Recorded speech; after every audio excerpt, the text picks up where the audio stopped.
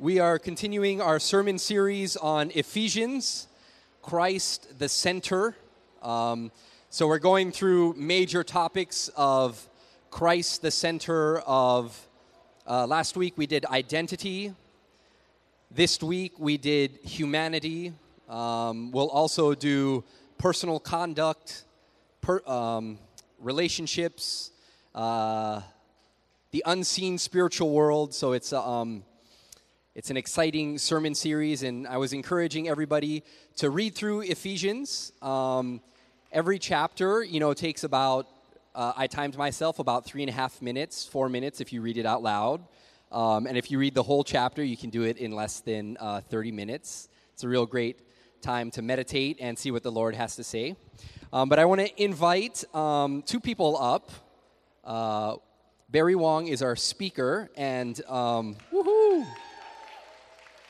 And a couple of months ago, I had a string of his small group members tap me on the shoulder and say, you should really consider having Barry teach and preach, because he's just filling us up like every week and literally like a string of people. And so I was like, okay, yes, we'll do it. But I wanted to ask Brenda, my partner in Ohana Group leadership, to help introduce, because she's known Barry and his wife for so much longer than I have. Aloha, everybody. It is my great privilege to introduce Pastor Barry Wong. We've known each other for over 30 years. We started when we were about 3. And we worked together in the San Francisco Bay Area with InterVarsity, and his brother also, Brad Wong. So you can imagine InterVarsity would get us all mixed up, B. Wong, B. Wong, B. Wong. They would always think I was related to him and his brother, especially when I moved out here with his brother about 24 years ago. They would think we were related, but we're related in the spirit. So I've known Barry since before he was married, and many of you know his wife, Michelle, and daughter, Naomi. Woohoo! Yeah, Barry's, there's so many things I could say about Barry. Oh, there's the family, good-looking family. His wife just got her MDiv, and she's preaching at another church today, so that's pretty exciting. And his 2 daughters are anointed, powerful, passionate people for Jesus, just like their parents. And Barry has served with InterVarsity. We've been on the same team for about 20 years. He served in Canada. He brought his family to French-speaking Canada when they were in their middle years. And he and his wife took a step of faith to obey the Lord to just move out to Hawaii. And I heard that recently, in the last month, he just got hired as one of the chaplains for Hospice Hawaii. So one thing I love about Barry, besides Barry loves Jesus, he preached at many of our InterVarsity retreats way back then when his brother and I were working together. But recently, about 2 years ago, Barry and Michelle preached at our InterVarsity fall retreat. They brought down the house, the Holy Spirit, and everything. And Barry not only loves to preach about Jesus, he lives it out. And he has really been walking by faith. It's different in your older years to just leave everything. When you're young and out of college, you can say, I leave it all for Jesus. You don't really have anything. But when you have a life and a reputation, he's been a pastor in Washington for 8 years.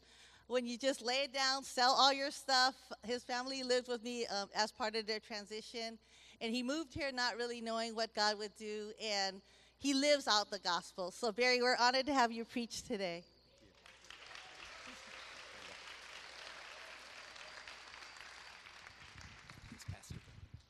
Well, good morning.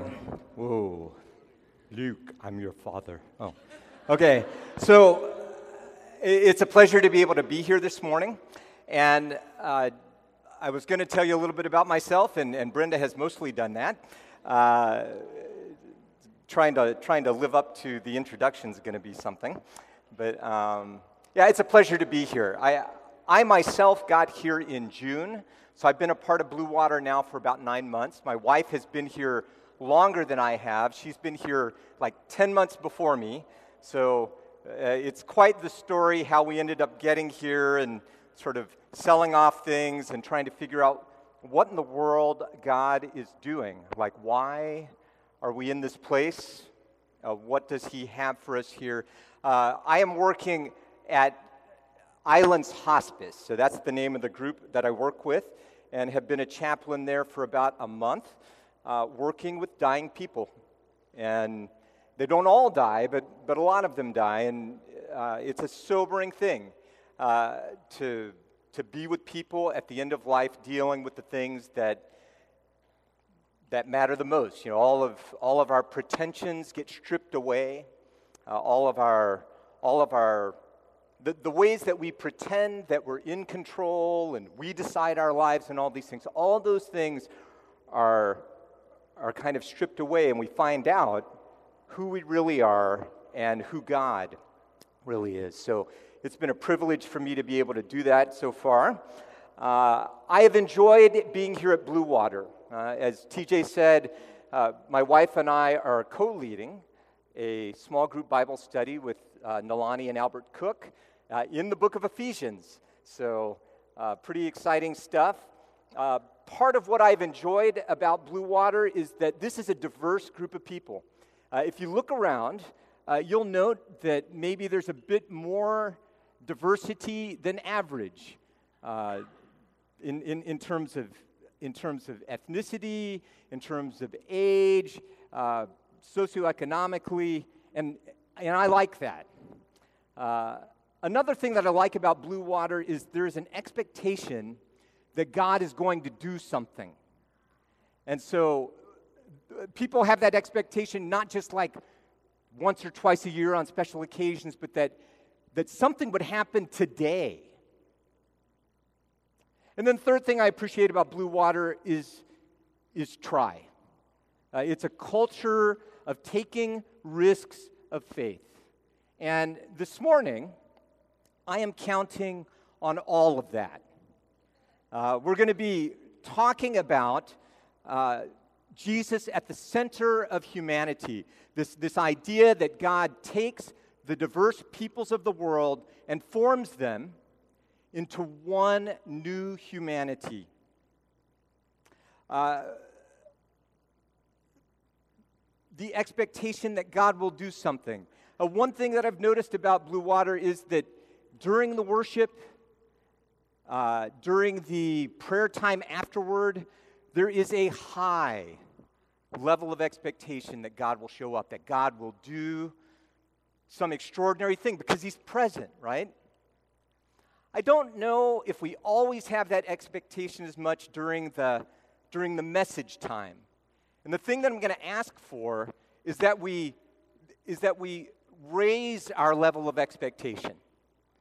That we believe that God is as much in this place and is intent on speaking to us and touching us through His Word as He is during the time of worship, during the time of prayer afterward. The Word of God is a powerful thing. The Word of God is alive and sharp and cutting to the dividing of soul and spirit, of bone and marrow. You know, is that your experience of the Word of God? One of my favorite passages in the Bible is in Isaiah 55, where it says that God sends His Word like rain and snow from heaven, which do not depart from there without watering the earth and making it bear and sprout and furnishing seed for the sower and bread for the eater. And I love this image of rain and snow. You know, when rain falls, it waters the earth immediately. It soaks into the ground and it causes things to grow. But you know, I lived in Montreal for 3 years. And when snow falls, it just sits there. And in Montreal, a place that's really cold, it could sit there for months. And it just kind of piles up. And it doesn't seem like it's doing anything. But then at the right time, the weather begins to turn slightly. And just at the right time, the snow begins to melt. And then it waters the earth. And I think this kind of messaging on a Sunday morning is a little bit like that. There may be things that get said on a Sunday morning that are just the right thing for that time. The word that you needed to hear all week, you've been struggling with something, with loneliness, with a feeling of abandonment, with sin in your life, or with brokenness in some relationship. And you come on Sunday and God just speaks right to that. But then there are some Sundays where the person is saying good things, but you just think, what is that? Like, I just have no place for that right now. And the thing that I want to tell you is that's okay. It could be like that snow that falls in your life and kind of sits there until the temperature gets warm enough to melt it, right? And then it will do its job. God promises that His word will not return to Him empty without accomplishing the purposes for which He sent it. So let's count on that this morning. The last thing is, this is a culture of try. It's a culture of taking risks of faith. And after we've talked a bit about Ephesians and tried to get our minds around some of what God is trying to do in our midst and in the whole world, then we have to respond to that. We have to act on that. And I'm going to ask you to take steps of faith. So with that, I'm going to read from Ephesians 2:11 through 36. I'm going to read the whole thing, but you'll see in your bulletin, we're just going to focus on 3 main verses there. I would love to go verse by verse through this whole thing, but you would probably want to eat lunch and dinner before I was done. So we're going to save part of it, but we're going to focus in on those 3 verses. So if you have your Bibles, you can open them with me to the book of Ephesians chapter 2. The bad news for those of you who don't have a Bible is I did not do all of that whole passage. I didn't have it printed out in the bulletin, and it's not going to be projected.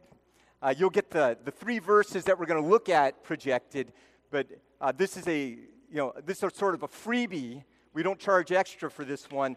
You want to bring a Bible to church in some form. I always used to bring a physical Bible, very 20th century.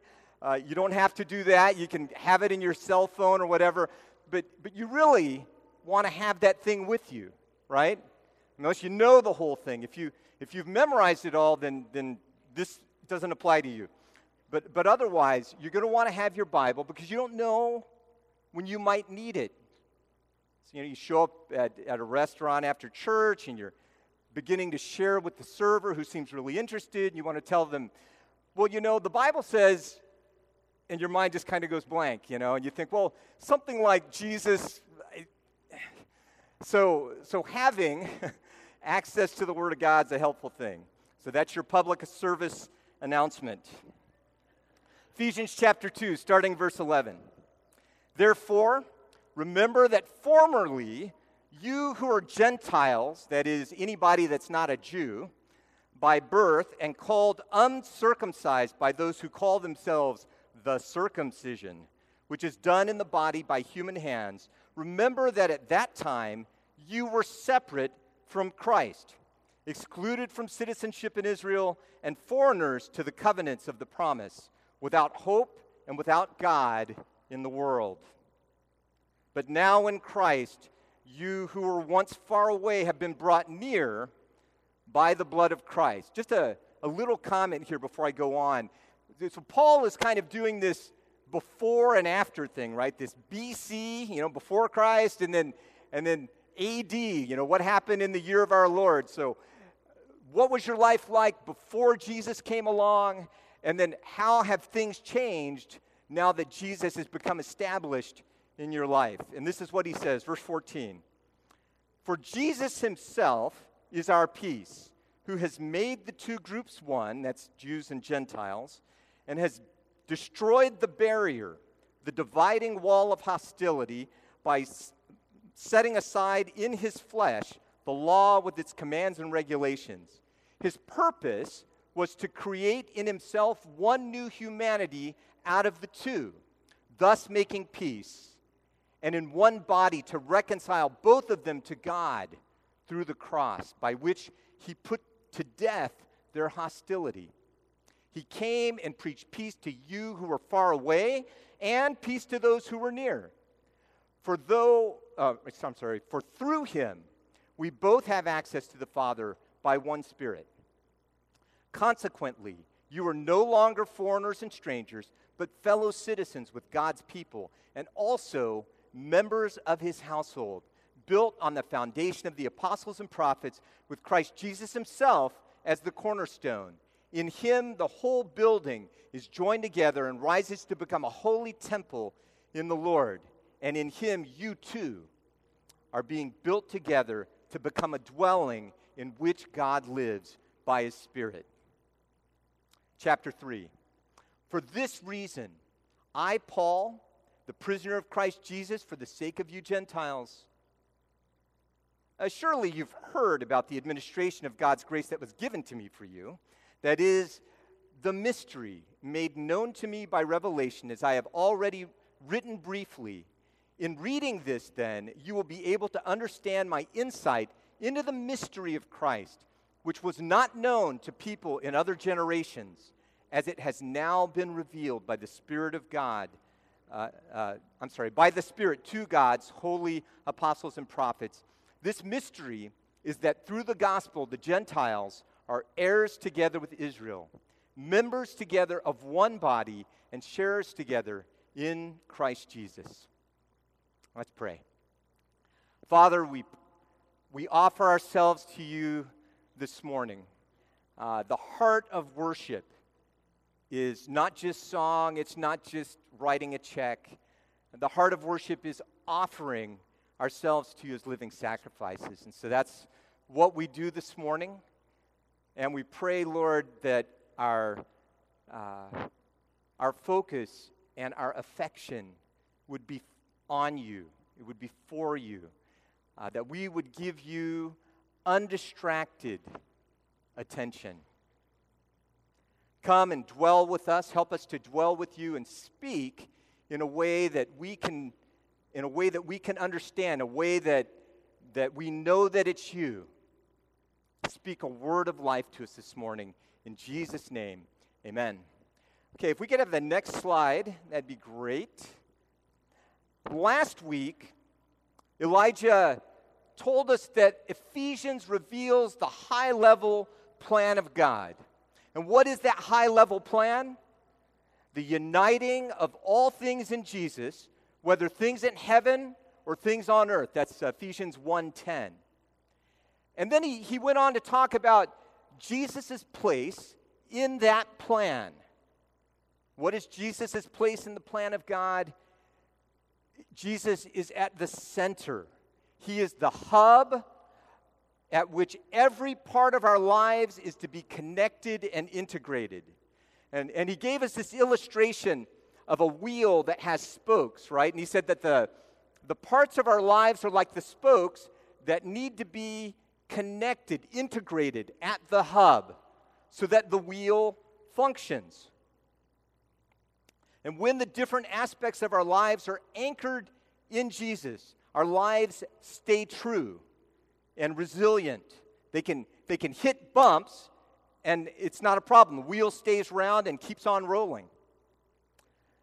But when our lives are not rooted in Jesus, when the spokes are not connected to the hub anymore, our lives become distorted and wobbly, and eventually they can have what one cycling friend described to me as catastrophic failure.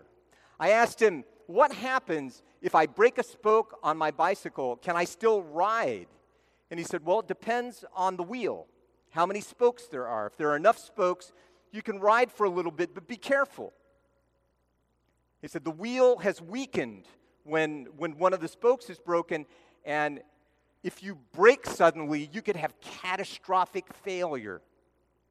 And some of us know what that's like. We know what that's like, not just because of cycling, but because of life.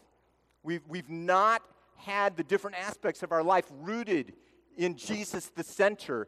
And when we ran into something or we hit the brake suddenly, the wheel just failed.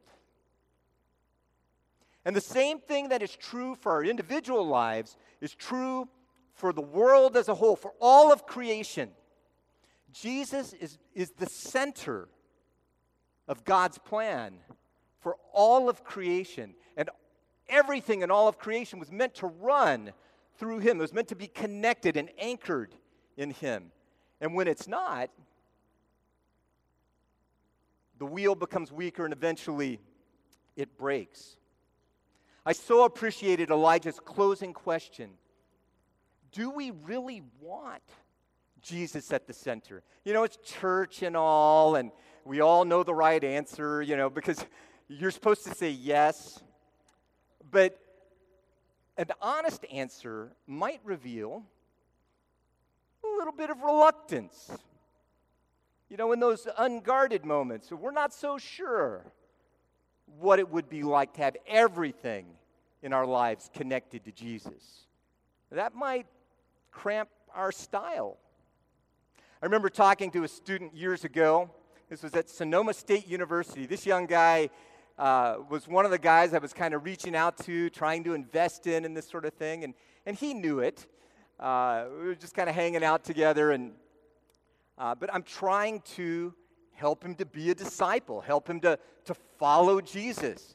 And in an honest conversation, he said, I greatly appreciate you and what you do. And I thought, here it comes, right? The big but. Why does everyone have a big but? But I just can't see myself being like you. I could see myself making $100,000, which at that time was more money than it is now. I looked online, I found an inflation calculator. It's the equivalent of like $190,000 in 2016 dollars.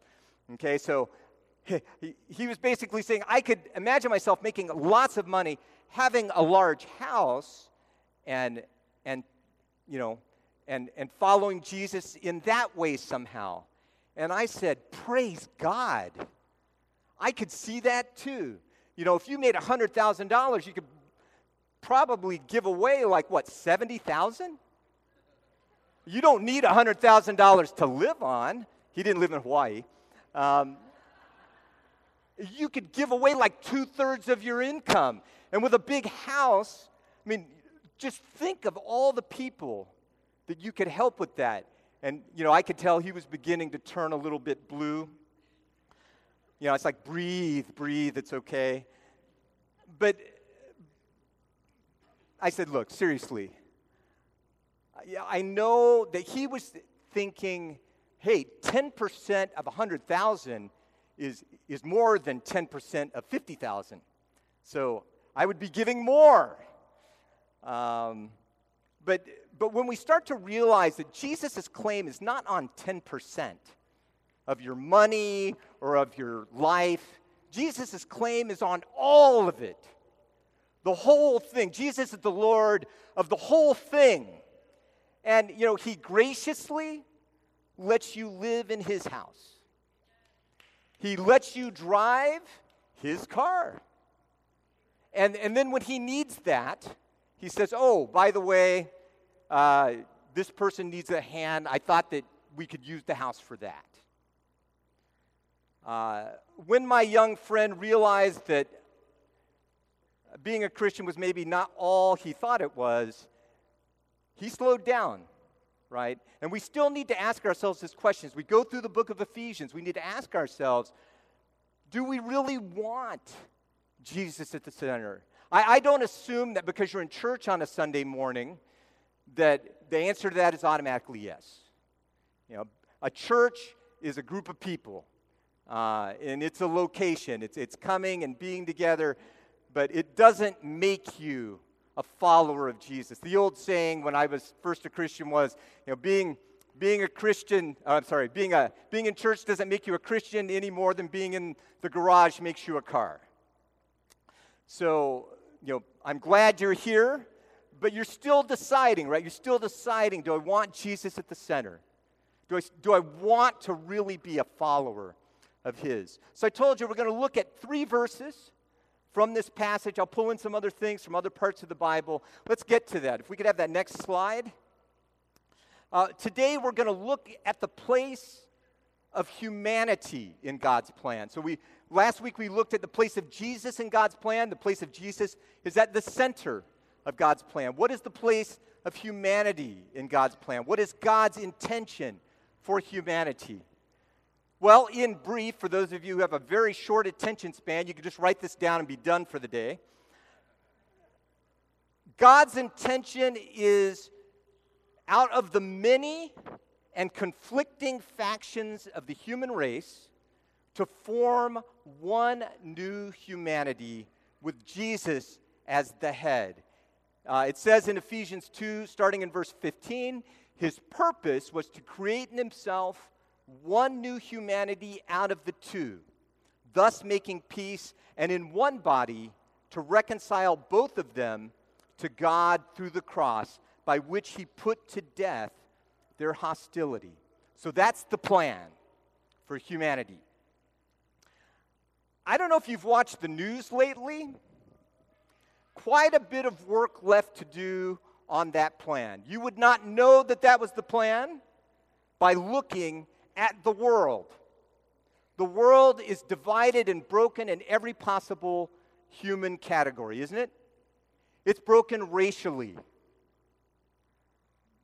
White versus black. Or maybe here in the islands, it's Native Hawaiians versus those of us who are non-local. It's economic, right? Rich against poor, the 1%. It's gender. It's men keeping down women. It's political. It's Democrats against Republicans. Actually, in these days, it's Republicans against Republicans and Democrats against Democrats. The world has gone insane. Even in our own homes, we see this brokenness, don't we? Between husbands and wives, between parents and children, between roommates that are supposed to be friends, but somehow something happens and they're not even talking anymore. Sadly, even if you look at the church, it would be hard to know that this is the plan. Martin Luther King Jr. famously said years ago that the most segregated hour was on Sunday morning, right, in church. And a lot has changed since Martin Luther King. But one thing that hasn't changed that much is that the church is still largely segregated. Still largely, it's a little different here in Hawaii, but still largely segregated. And yet, this is God's intention, to unite us in Jesus, that we would walk together in his authority, empowered by his Spirit, and embody his kingship. In short, his plan is that we would bear the image of God to all of creation. When Paul refers to one new humanity out of the two, as I said earlier, he's talking about Jews and Gentiles. This was the big ethnic divide of his time. The people that didn't want to have anything to do with each other. The people that couldn't eat together. The people that couldn't go over to each other's house. The people that really, in many ways, thought of themselves as better than the other. For hundreds of years, there had been this animosity between the Jews and pretty much everyone else, right? Gentiles is just everyone else. The Greek word for Gentiles is ethnos, or ethnoi, which means nations. It's the word that it's the root that we get our English word ethnic from.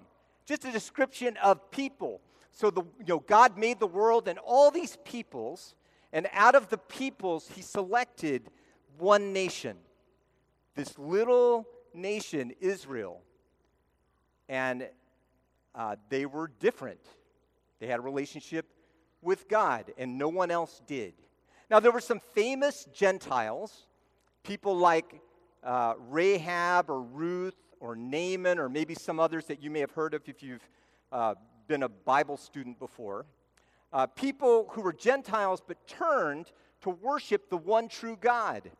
But they were conspicuous for their rareness, right? They were the exception.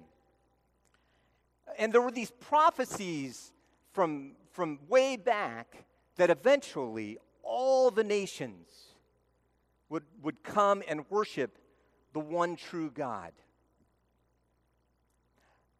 But the Jews knew that they had been specially chosen by God. They had the law, which told them how to worship and how to live in a way that reflected God's heart. They had the prophets to speak a comforting or corrective word as it was needed. And they had the temple, which was the house of God. So they had the special presence of God in a way that nobody else did. And, when you're special that way, it's hard not to feel special, not to think of yourself as maybe a cut above. So they thought of themselves as special. They felt like others weren't. And so there was this separation. The Jews thought of themselves as special and everyone else on the outside and unclean. And the Gentiles thought of the Jews as peculiar and standoffish, holding to these odd ways and unwilling to fit in. Now you can imagine how much trouble this created for the early church. How could they worship together? How could they even have a church potluck? Like, you guys are bringing all this food, I can't eat that stuff. I have to eat food that's prepared in a special kitchen, kosher food. I can't have shrimp, I can't have pork, all these things, And so, I can't even come to your house.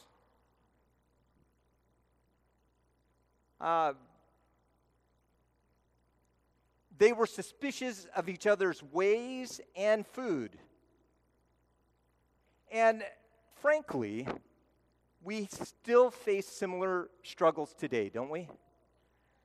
So sometimes it's between individuals. It's people have hurt each other, and now they don't want to be in the same space. You were dating someone here at the church, and then it didn't work out, and then you don't want to see them every Sunday, and so you just, you try to sit on the opposite side of the gym, but maybe you just pick a whole different church, Maybe you had a bad interaction with some people in church. I'd always heard that this could happen. I never really had that bad of an experience in church until I tried to plant one. I won't go into the gory details, but just let me say they were gory. And things ended with a whole bunch of people pointing at me and saying, "You are the problem. You're the reason we can't get ahead." It was not my favorite day. And because of that, there's this brokenness, right? It's like, what am I going to do if I run into these people? Sometimes it's not between individuals. Sometimes it's between people groups who have a difficult history. I mentioned earlier non-locals and Native Hawaiians. I don't know if you have looked much at the history of how the U.S. came into possession of Hawaii, but it's not very nice. It's basically completely unjust. They just kind of came in and took it over, violated the sovereignty of the nation and annexed it, and then later made it a state. You could understand why somebody might have a problem with that, why they still feel a little bit like, yeah, you're the people who took everything. Don't let us have anything. even in a pretty mixed group like this one, which, I think this group is probably ahead of the curve a little bit. We're at least in the same room, and that's good. Well, no, some people are not in the same room. I could take you to churches probably walking distance from here, and people are not in the same room. So that's a step. But even in a mixed group, isn't there this tendency to kind of self-segregate? And there's no rule. Jordan doesn't say you have to sort of group yourself with people that are more alike. But, the younger single people kind of hang together. We make sure the kids have their own thing. Married people kind of run around, do this thing over here. The question is not just what happens on Sunday morning at 9 o'clock. The question is, what is lunch like after? Who do you have lunch with afterward? Who comes into your home? Who do you do activities with during the week? And do we segregate ourselves so that we can have more in common with people? Now, I want to be careful about this because there are legitimate reasons to group in like groups on occasion. To be able to tackle specific problems in a way that might be harder if the group were completely mixed. If a group of men are going to meet together so that they can talk about their personal issues and struggling with pornography or what have you, that might be nice to just be in a group of just men, People don't need to have all their business out in mixed company. The kids might need something that is age appropriate. There are reasons that make sense to group people in a more concentrated way, but we need to be asking ourselves, do our lives, both inside church and outside of church, reflect the oneness that God desires? Does the life of the church reflect that kind of oneness? We have the next slide there. So how does God accomplish this incredible task of bringing the different groupings of people, some of them enemies? How does he bring them together and make them one? When I was young, some of you might remember this, Coca-Cola had this famous commercial where the jingle was, I'd like to teach the world to sing in perfect harmony. Does anybody else remember this? I'd like to give the world a Coke and keep it company, because it's the real thing. If the ministry thing doesn't work out for me, I'm thinking of commercial jingles. But it was these TV commercials with all these different people in the world, different ethnicities and gender, and they're coming together and they're just kind of drinking a Coke, and it was wonderful. That never happens. How does God bring us together? The short answer is the cross. So if you're taking notes, you can write that down, the cross. Ephesians 2:14 tells us that God breaks down the barrier between us, the dividing wall of hostility. And the picture of what you have here is a picture of kind of the temple area. The temple in Jesus' day had a literal wall that kind of went around it, from which the Gentiles could view the temple and all the goings on there, but they were not supposed to go any further. This quote down at the bottom of the slide is a quote from the signs that were put on this low wall that I've tried to outline in red so you can see it. They had these signs all over the wall at the different openings that said, "No one of another nation is to enter within the fence and enclosure around the temple. Whoever is caught will have himself to blame, for that his death ensues." Well, that's friendly. I'm feeling really welcomed here. So the Gentiles were able to come up and they could see what the Jews were doing, but they were not allowed past that barrier on penalty of death. So there was this literal wall that separated them. But Paul says that there was a figurative wall as well, that the law was being used or misused in the same way to keep the Gentiles out. The intention of the law was to show people the heart of God, to show them the ways of God. And it should have drawn people to God. But the Jews used the law as a way to say, we're special, we're us, and you are definitely not us, you're you. So you stay on that side of the fence. God had intended the Jewish nation, his people, to be a kind of object lesson to the world, an example to outsiders of what it looked like to know the true God and to worship him and to gain his heart, to learn the things that he cared about. And so, people were supposed to look at the Jews and the way that they worshiped God and the way that they treated one another, the way that they took care of each other, treated each other justly. And they were supposed to say, wow, that's awesome. We want to know your God. But instead, all of those things became markers of difference, of being special and keeping other people out. It was a way of saying, we're the people of God, and God loves us and welcomes us, and you are not. You are on the outside. And this is one of the things that God put to death in his own body on the cross. Some of us put a lot of emphasis on the price that Jesus paid for the sins that separate us from God. And Jesus definitely took care of that. He did what was necessary to reconcile us back to God. But this passage tells us that on the cross, Jesus not only reconciles us to God, he also does what is necessary to reconcile us to one another. Okay, to allow us to become one family, to become one humanity. But even though the wall is down, many of us just won't mix. This is true out in the world. Neighborhoods tend to take on a particular character.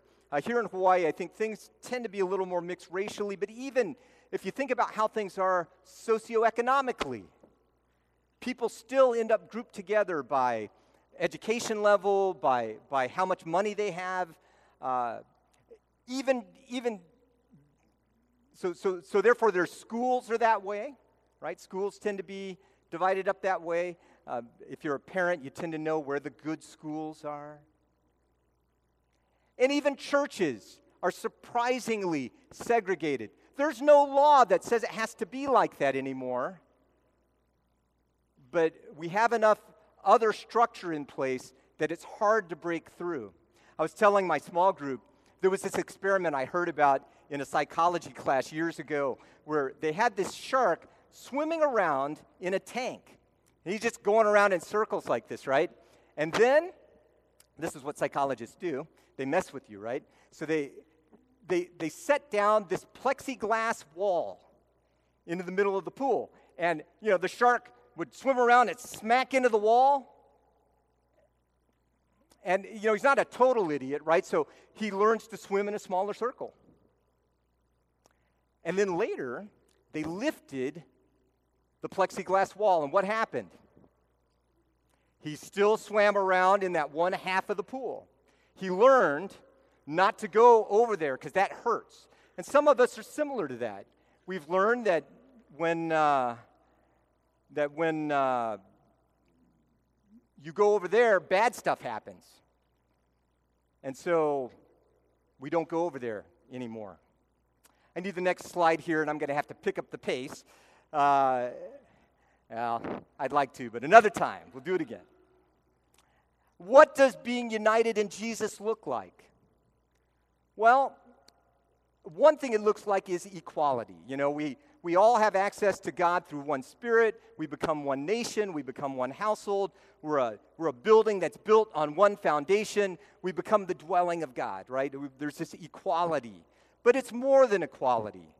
We become heirs and sharers together and members of one body. That's what this passage in Ephesians 3:6 says. And I specifically want to spend a little bit of time on this idea of being one body because it implies connection and communication and coordination. Can't have a body without those things. If you get cut off from the body, if your finger gets cut off, what happens? Well, first of all, I can't do anything. But secondly, if it is off the body long enough, it dies, and the body is weaker. There has to be communication. My finger needs to know what my brain is thinking. It needs to be connected by all these nerves and everything else to be able to do what it was intended to do. And there needs to be coordination. My finger needs to be doing, or needs to know what the rest of my body is doing so that it doesn't do dumb stuff, right? My feet are going in one direction, my arms are trying to do something different. It doesn't work unless there's coordination. One thing I appreciate about this body imagery is that it means that we are not to become identical. Unity does not mean we all become the same. And in fact, it's essential that you keep some of your distinctives. That's the only way for there to be a body. You know, if you had something that was all one organ, you know, it was all eyes, that is not a body, that's like a monster. You need to have different parts that work together to have a body. And in real life, what that means is that young and old, rich and poor, women and men, single and married, highly educated and less educated, and people of every ethnicity, they're meant to be together. We need each other. And it is in allowing God to bring our differences together that we can reflect the oneness that He desires. Not sameness, oneness. Galatians 3:28 says there is neither Jew nor Greek, slave nor free, male and female. We are all one in Christ. Doesn't just mean everybody can be saved. Doesn't just mean that everybody's equal. It means that we need to be brought together. We need to be one in Him. And my question for you this morning is, are you making the effort? You know, if you're older, are you making an effort to reach out to someone that's younger, to maybe take them under your wing, or at least to take them to lunch? You know, if you're married, are you including singles and vice versa? Do we look out for each other across the differences? In my family, one of the ways that we do this is we try to have we try to have a range of friends, and this especially shows up on the holidays. We have all kinds of people in our place at the holidays. You know, what do your holidays look like? Who's there? Who's in your house? We've had people come and live with us when they were in a particular time of need. We had a spouse that was fearful of being beaten, and so came and lived with us for 3 months. We had a woman who was had a 1-year-old and was pregnant, and her husband had been deported. And so she became our housemate for a month. Can't do that, or for a year. Can't do that now.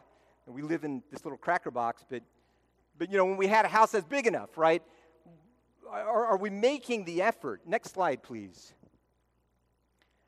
The church is intended to be the fullness of Jesus. God placed all things under Jesus' feet and appointed Him to be the head over everything for the church, which is His body, the fullness of Him who fills everything in every way. And part of what we get from that is that this is not in our strength, right? Jesus is the one who fills everything in every way. And He is the head. That doesn't just mean He's in charge. It means He's the source, right? Like the head of a river or the head of a trail. It's where everything comes from.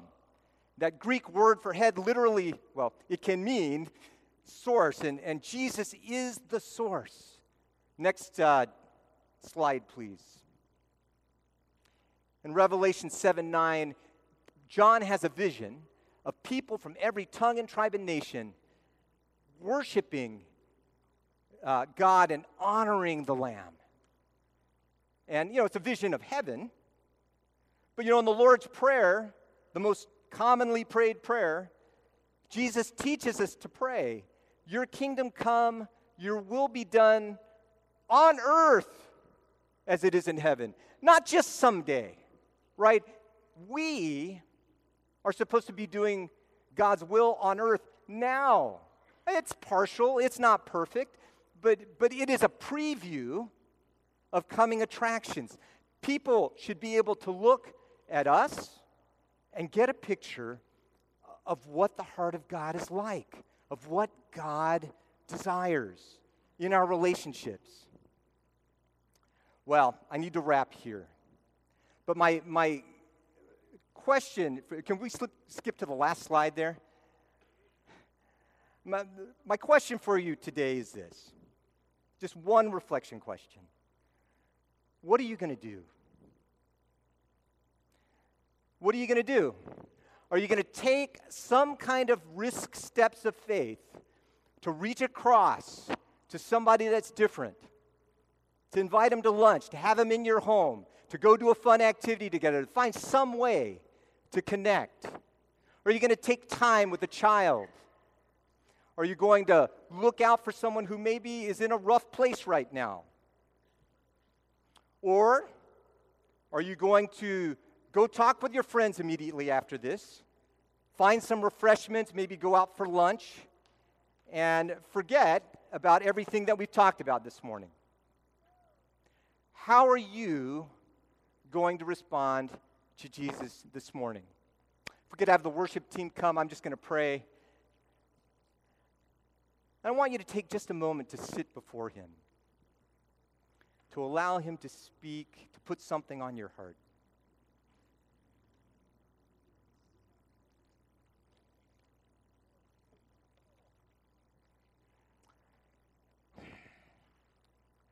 Lord, I pray that our answer to you this morning would be yes. Not just a one-word answer, but a whole life answer. We ask this in Jesus' name. Amen.